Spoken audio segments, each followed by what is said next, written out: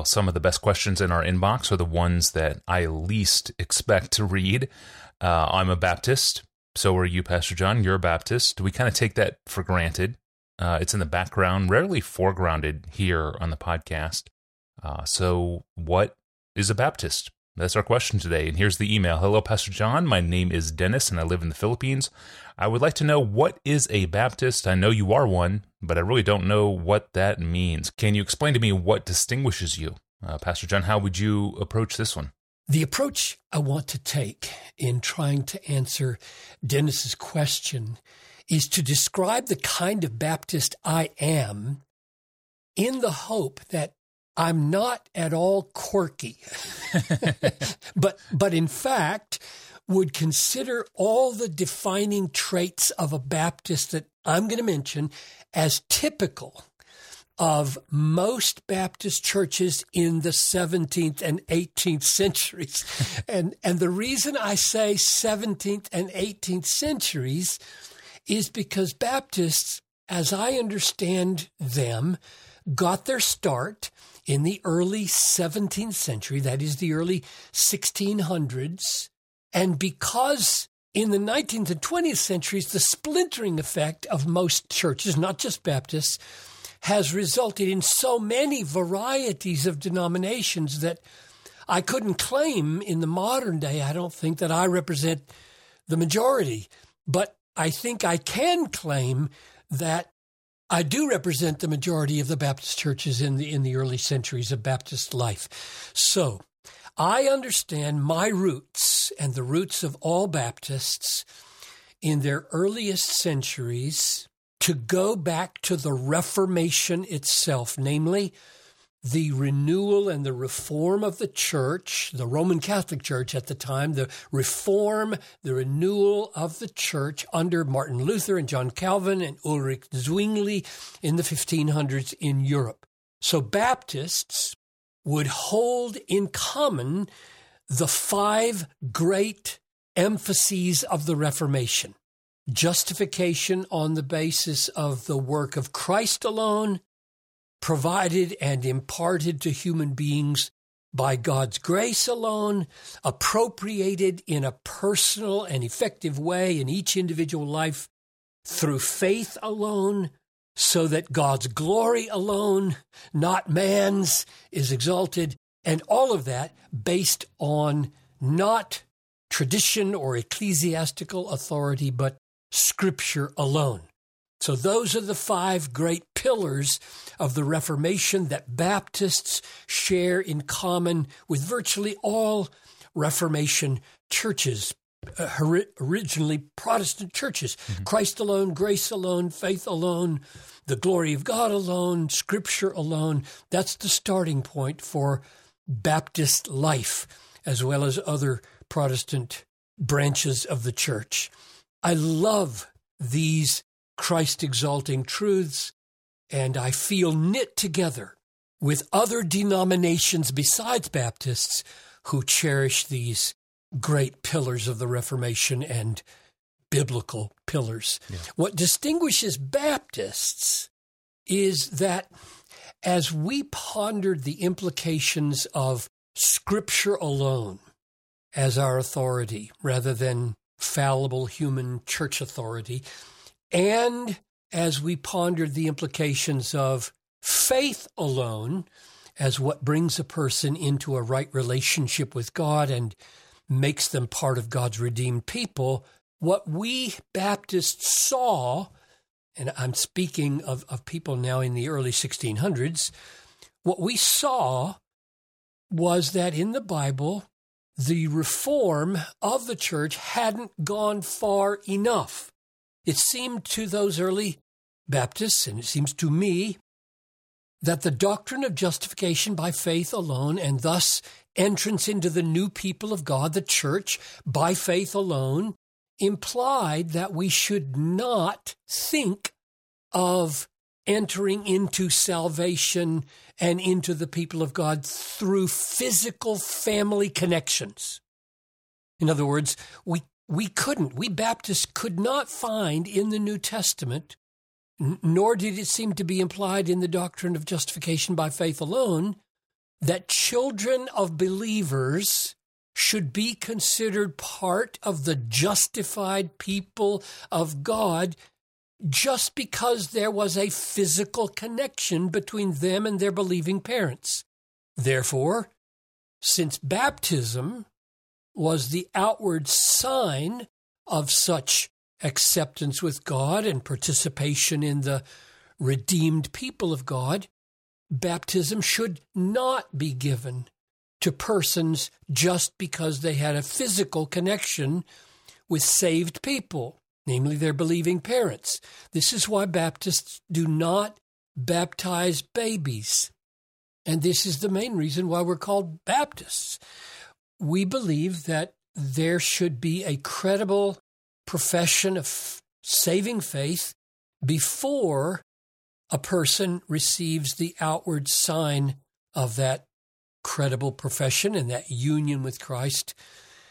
And that sign is baptism, a symbol of passing from death to life through faith in Jesus. Historically, Baptists have understood baptism to be by immersion.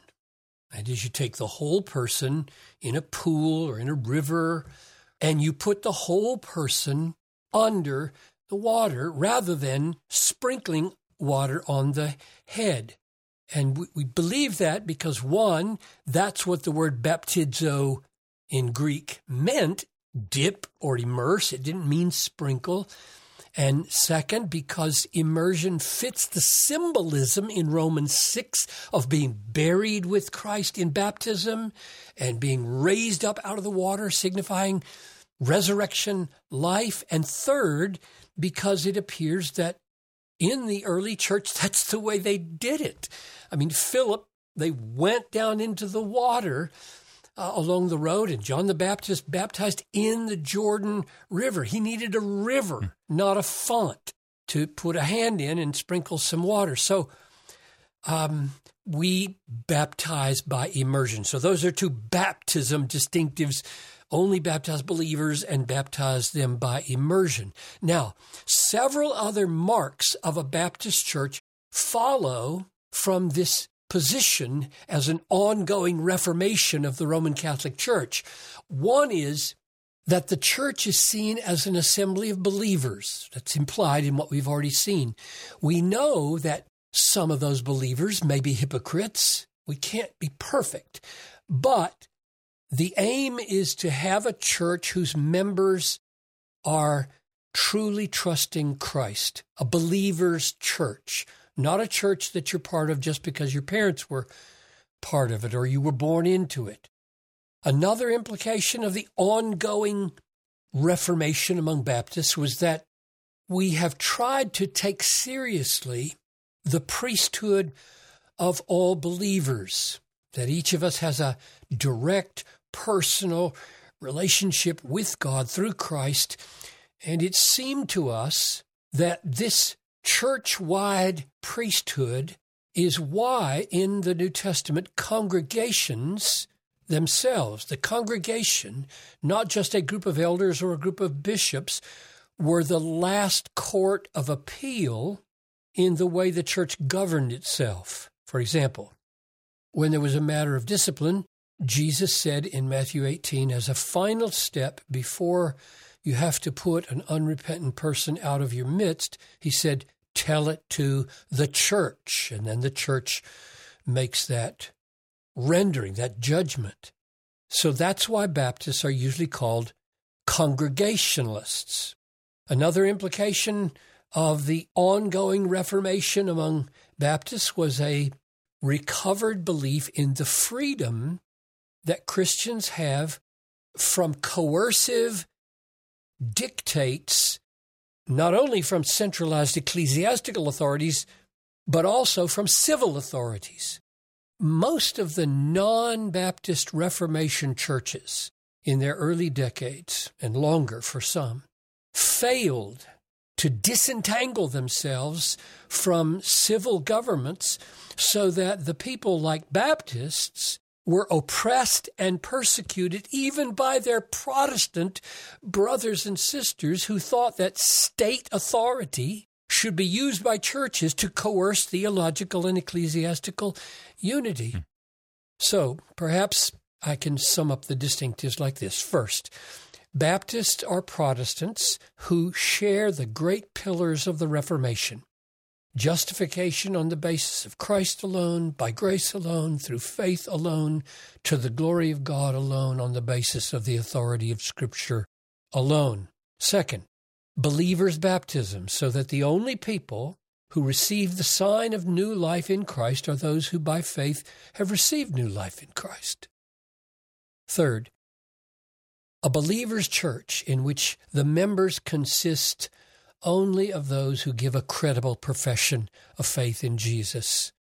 And then congregational governance, finally by the congregation and administered practically through elders and deacons. Most of the confessions, the early confessions, always referred to elders and deacons among Baptists. And then finally, a commitment to freedom of religious expression without any external ecclesiastical or governmental control over the local congregation. For myself, Dennis, there are glorious things that I share in common with those of other denominations that enable me to have very sweet fellowship and camaraderie in mission with others. And I don't think that the distinctives we Baptists believe in keep us from such fellowship or common mission, especially if we share those great Reformation commitments.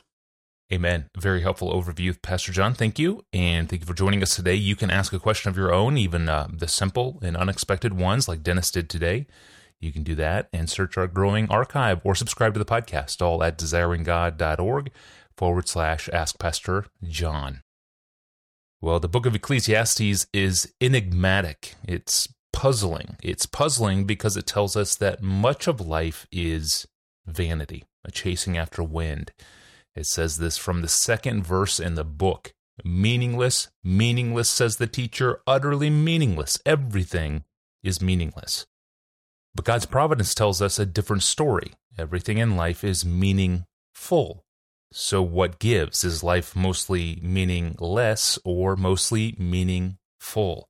It's a great audience question. Up next time, you all send in some really, really hard questions that I'm grateful to be on this side of the table simply asking them to John Piper. I am nothing but your host, Tony Reinke, and we will see you back here on Monday. Have a great weekend.